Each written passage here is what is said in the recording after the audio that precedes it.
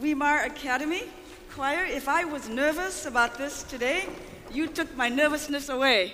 Praise the Lord, and thank you very much. Happy Sabbath, ASI family, and welcome to Sabbath School.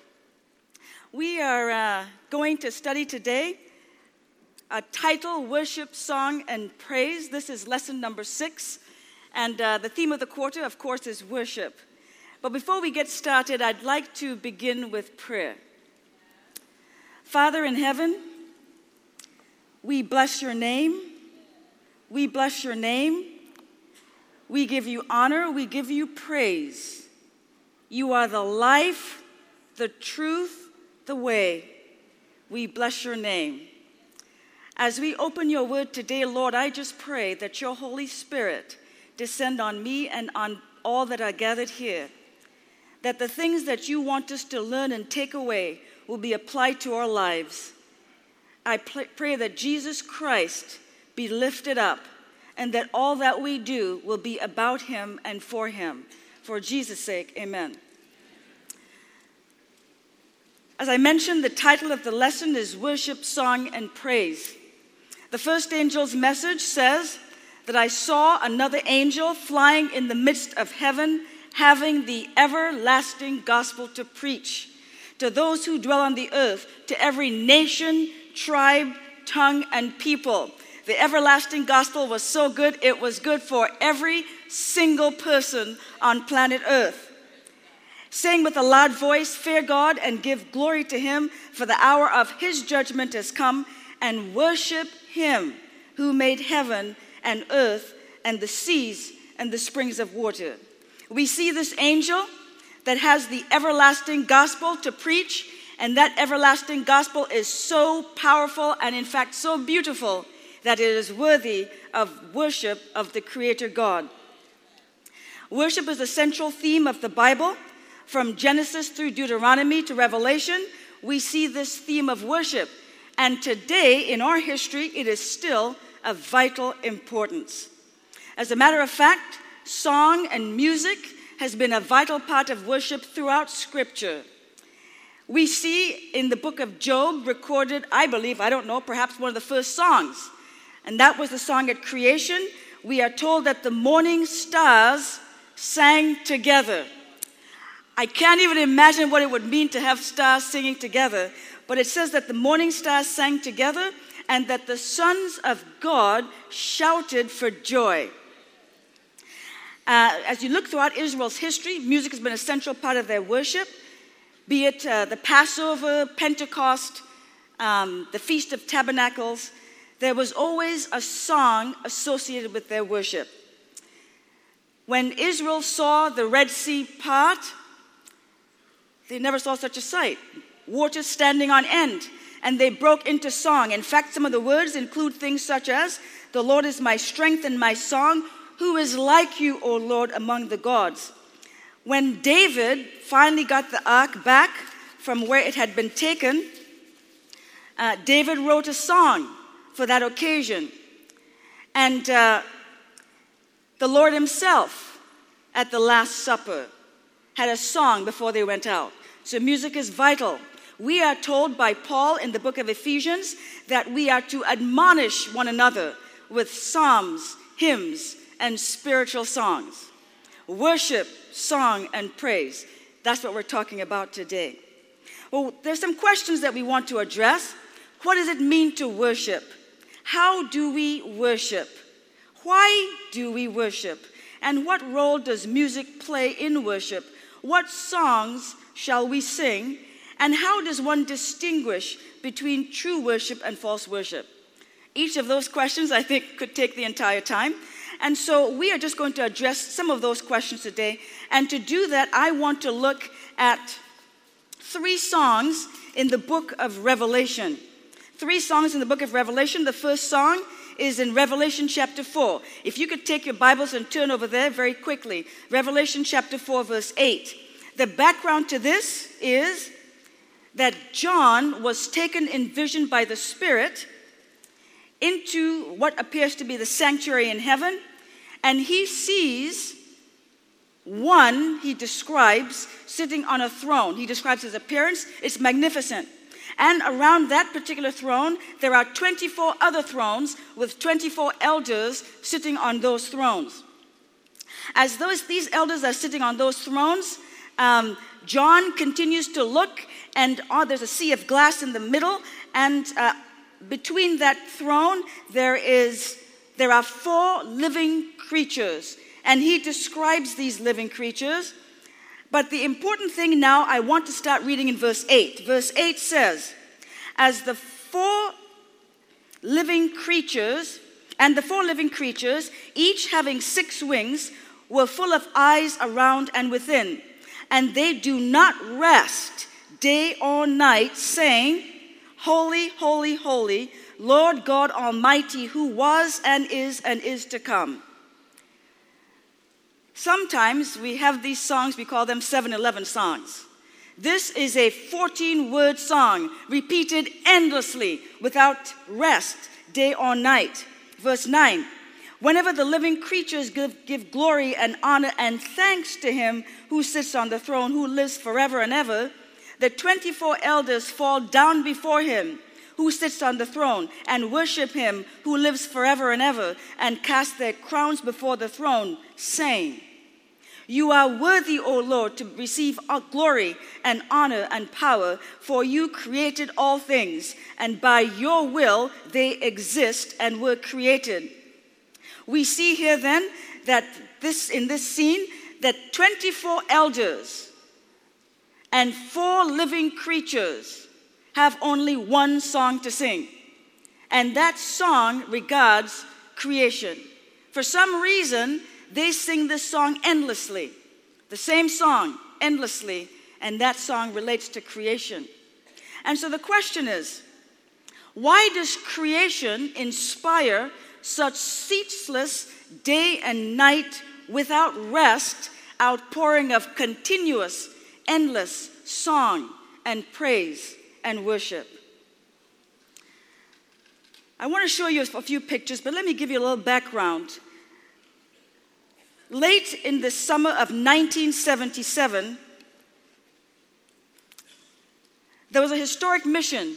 2 spacecraft broke free from Earth's gravity to journey to the outer edges of our solar system. Their idea was to look at the 4 giant planets of our solar system: Jupiter, Saturn, Uranus, and Neptune. And for 13 years, they observed these, and amongst the thousands of memorable pictures, the most stunning was recorded on February 14 of 1990. And I want to put this slide up. February 14, 1990. If you look there, famous photograph, that pale blue dot. The camerager from Voyager 1 turned back its camera and focused on that thing between those 2 white lines on the screen. And that pale blue dot was Earth, planet Earth, from 4 billion miles away. And questions arose about that pale blue dot. Things such as, what is the meaning and significance of planet Earth? What is Earth's role in the universe? Copernicus said, that's Nicholas Copernicus said, that Earth has no preferred place in the universe. The late Carl Sagan, astronomer, said that our planet is a lonely speck in the great enveloping cosmic dark. Is it true? Is it the case that our planet is just a lonely speck in the great enveloping cosmic dark? I want to look at a few slides that I have here. Here you have, and I can't see very well from here, I guess I'll look on this side. Here we have our solar system. The biggest one is Jupiter, then Saturn is number 2, then Uranus and Neptune. The blue planet right there on the left-hand side further is our planet Earth, and then we have the rest of the planets. Next picture. I want to look at this in perspective. Now we look at our sun, and we see that Jupiter, which appeared so large, is now smaller, and Earth is down the line number 5. And you see that's fairly small. Next picture, please. Now we see that if you look at Arcturus, a bigger sun, now our sun appears to be quite small, and in fact, Jupiter at this magnification is 1 pixel. My husband has tried to explain to me what a pixel is. I can't remember, but it's small. Next slide. Now we have Betelgeuse. Betelgeuse is the 8th largest star in our solar system. And now at this magnification, Earth has been removed and Jupiter is 1 pixel in size. As I think about this, Ellen White said that our little planet Earth is to be the lesson book of the universe. That thing that disappeared off the screen is to be the lesson book of the universe. 2 things I think that are important as we consider that. We don't have time today because you know something? You know, you say time flies? It does. Time flies. But I'll just say this. There are 20 factors that must occur at the same time and the same place in order to have life, intelligent life on a planet. It's easy to think of the billions of galaxies that exist and think certainly there must be other life elsewhere. But it turns out that there are 20 factors. So first of all, I want to look at 2 things: the habitability of the planet and the ability of those on the planet to see beyond into the cosmos. So there are 20 factors. Very quickly, water must be in liquid form. I won't tell you all 20. Let me give you a few examples. Location, location, location. The planet must be in the exact right spot in the galaxy. Next, I thought this was interesting. We are orbited by a large moon. The moon has a powerful gravitational pull that keeps the angle of the Earth's axis stable at 23.5 degrees. That's no accident. In addition to that, I'm going to say something, I have no idea what I'm saying, but I read this. We are orbited by a main sequence G2 dwarf star. In other words, that's our sun. That sun, if it is the mass of that sun, if it was 90% less massive, we would disappear. Excuse me, I said that wrong. If it were less massive as our 90% of the other stars, we would cease to exist. I want to show you another interesting thing on another slide. We are protected by large, giant gas planets. The slide will come soon. These are the sentinels, Jupiter and Saturn. Do you know what sentinel means? The one who stands watch. Praise the Lord, right? If we had been hit by the number of meteors that could have hit us, we would have been extinct. There was a meteor that hit Jupiter.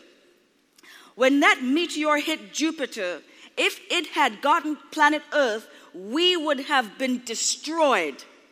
The Lord set it up so that there are sentinels watching over planet Earth. Of the 20 factors then, amongst the 20 factors, water in liquid form, we have a moon that's an awesome moon. We have the right sun, that main sequence G2 dwarf star. We have a magnetic field. Earth is the only planet that has plate tectonics. The probability of those 20 factors occurring at the same time and place is 1 in 1,000th of a trillion. This did not happen by chance. God made the world. The second thing, Romans chapter 1 verse 20 says, since the creation of the world, his invisible attributes are clearly seen, being understood by the things that are made, even his eternal power and Godhead, so that they are without excuse.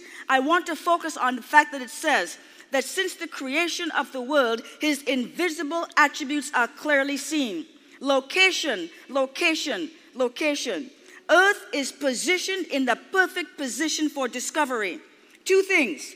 The atmosphere of this planet is unique.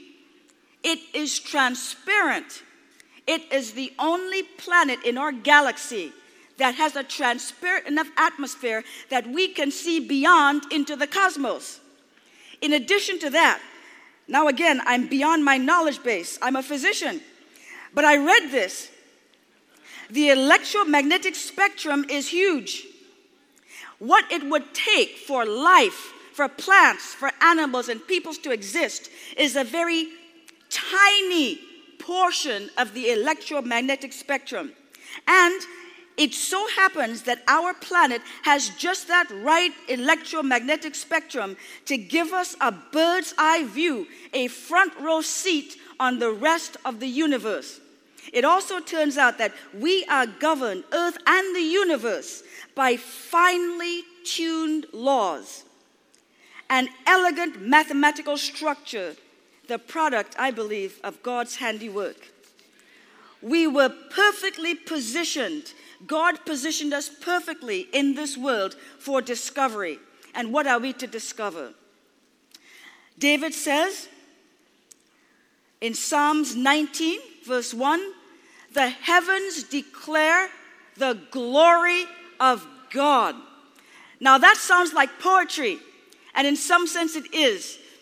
But it says that the heavens declare the glory of God. The firmament shows his handiwork. Then listen to this. Day unto day utters speech, and night unto night reveals knowledge.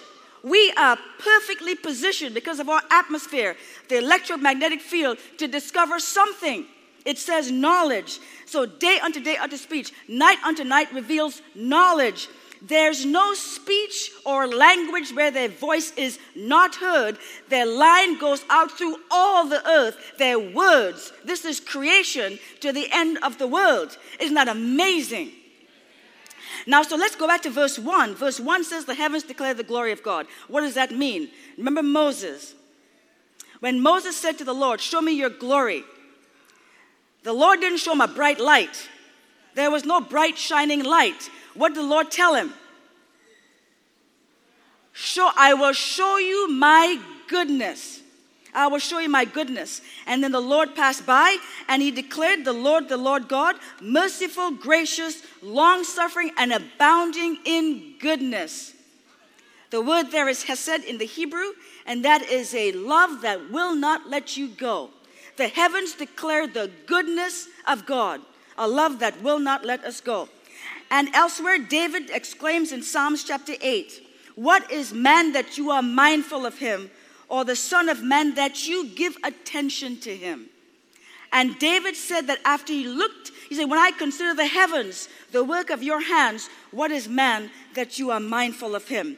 So we see the 4 living creatures right here in Revelation chapter 4, and those 24 elders singing 14 words endlessly, because reason number 1 for worship, God has made a universe finely tuned and governed by precise mathematical laws to sustain life and to give us an understanding of him. We see in the heavens his glory, his goodness.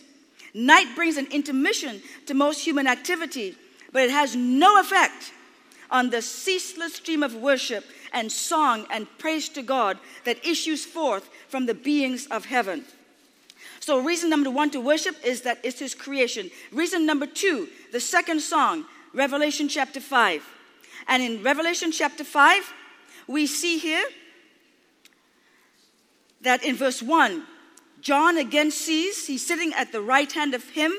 He saw sitting at the right hand of him who sat on the throne, a scroll written inside and on the back. And verse 2 says that a strong angel said, who is worthy to open the scroll? And there appeared to be no one. John in verse 4 was weeping because there was no one. But the elders said, do not weep, because they found someone. And then we see, down in verse 6, very important, and I looked, and behold, in the midst of the throne, and of the 4 living creatures, and in the midst of the elders, stood a lamb, as though it had been slain. So important was the sacrificial offering of Jesus Christ that God is represented here as being in the very act of pouring out his blood on behalf of mankind. So he sees this lamb as though he was slain, having the 7 horns. Then in verse 7, he says, then he came, that's the lamb came, and took the scroll out of the right hand of him who sat on the throne. Now we're going to go into verse 8. If you thought that in chapter 4, worship was going on, look at chapter 5, what happens? Verse 8. Now when he had taken the scroll, the 4 living creatures and the 24 elders fell down before the Lamb, each having a harp and golden bowls full of incense, which are the prayers of the saints. And they sang a new song. Whatever was going on, this Lamb invoked in them now a new song. And the new song went like this. You are worthy to take the scroll and to open its seals. For you were slain and have redeemed us to God by your blood, out of every tribe and tongue and people and nation, and have made us kings and priests to our God, and we shall reign forever. Look at verse 11. Then I looked, and I heard the voice of many angels around the throne, the living creatures, the elders, and now it says the number of them was 10,000 times 10,000, and thousands of thousands. All of the universe is now joining in praise and worship, because now there's the Lamb that was slain, and redemption is worthy of incredible worship. And saying with a loud voice, verse 12, worthy is the Lamb who was slain to receive power and riches and wisdom and strength. Verse 13, and every creature which is in heaven and on earth and under the earth, every creature you can imagine was involved in saying blessing and honor and glory and power to him, be to him who sits on the throne, to the Lamb forever. What an incredible picture of worship. The central act of his life, which claimed their admiration, was the shedding of his blood for the salvation of fallen men.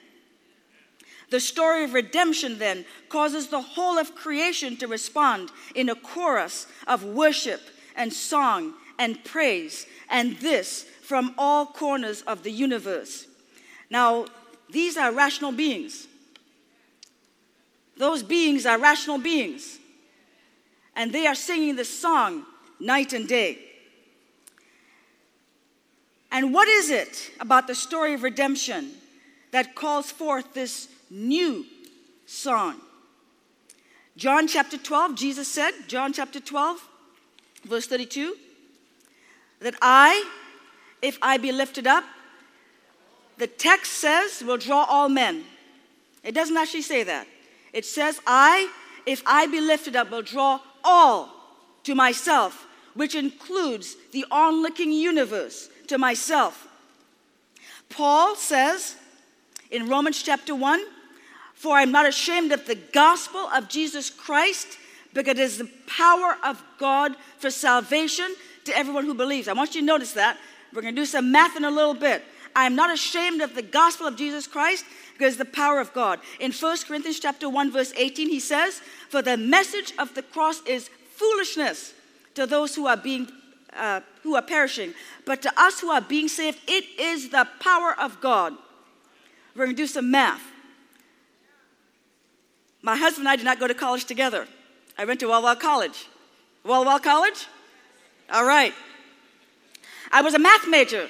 My husband says I was a math major until I took a math class. I learned this. He wasn't even there.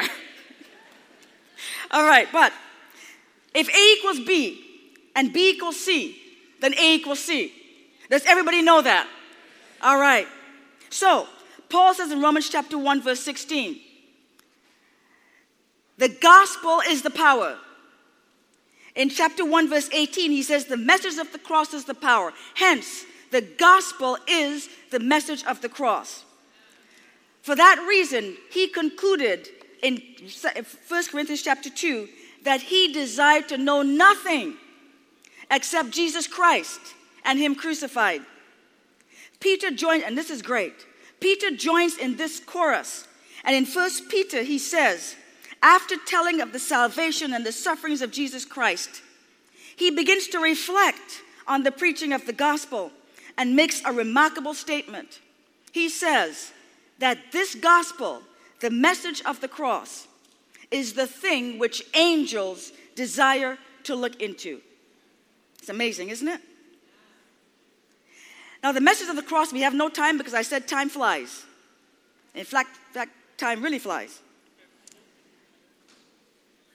What we understand as Seventh-day Adventists about the cross of Jesus Christ is deeper and richer and wider and higher than any other denomination on planet Earth. To understand that, all you have to do is to go and read the Desire of Ages, the chapter on Gethsemane and on Calvary. I like to give my Sabbath school class at home assignments. I'm giving you an assignment. Go home and read the Desire of Ages. Jesus Christ, when he was on the way to the cross, was depressed. He had faced death before, and he told people, this is nothing. This is no big deal. So when he died, it was not the physical suffering. There's something great there. Ellen White says in the book Desire of Ages, "Our little world is the lesson book of the universe, God's wonderful purpose of grace. The mystery of redeeming love is the theme into which angels desire to look. And it will be their study throughout the endless ages. Both the redeemed and the unfallen beings will find in the cross of Jesus Christ their science and their song." So Revelation chapter 14 verse 6 told us that this angel had the everlasting gospel. The everlasting gospel teaches us that in the beginning was the Word, and the Word was with God, and that Word became flesh and dwelt among us. What does that mean?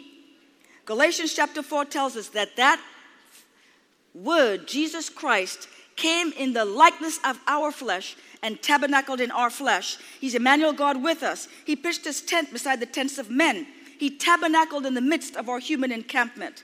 The everlasting gospel also tells us that though he was rich, yet for our sakes he became poor. It tells us also that Jesus Christ, who though he was God, did not consider divinity something to be grasped hold of, but he made himself of no reputation.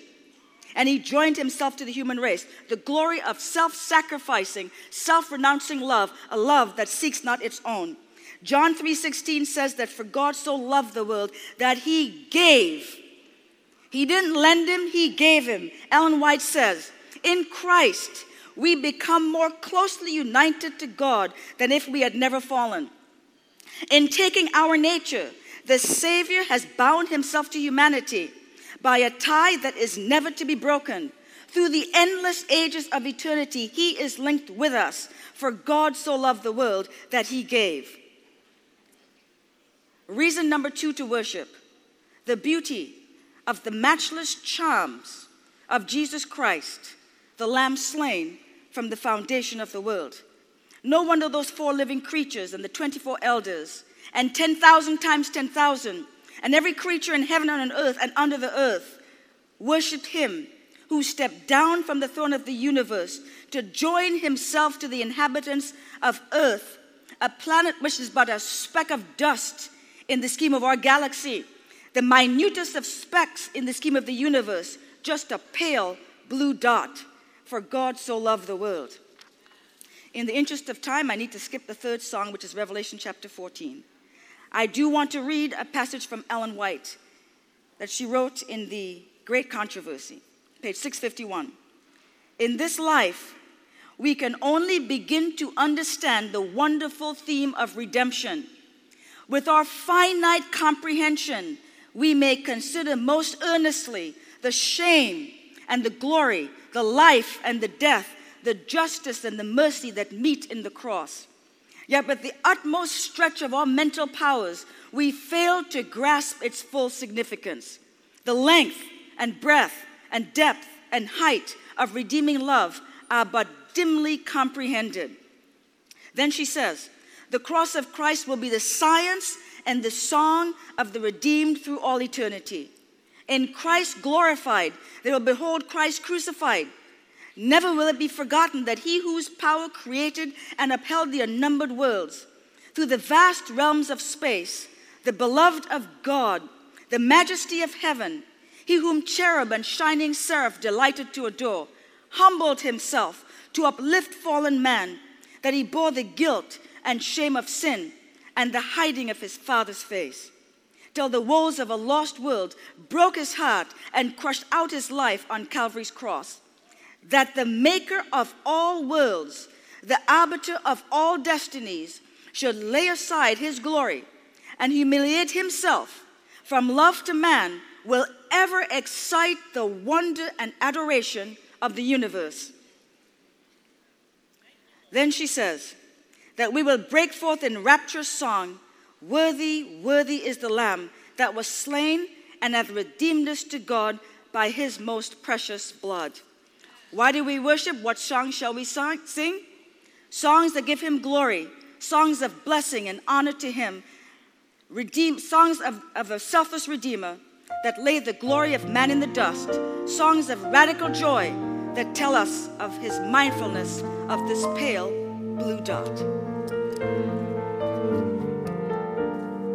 This media was produced by Audioverse for ASI, Adventist Layman's Services and Industries.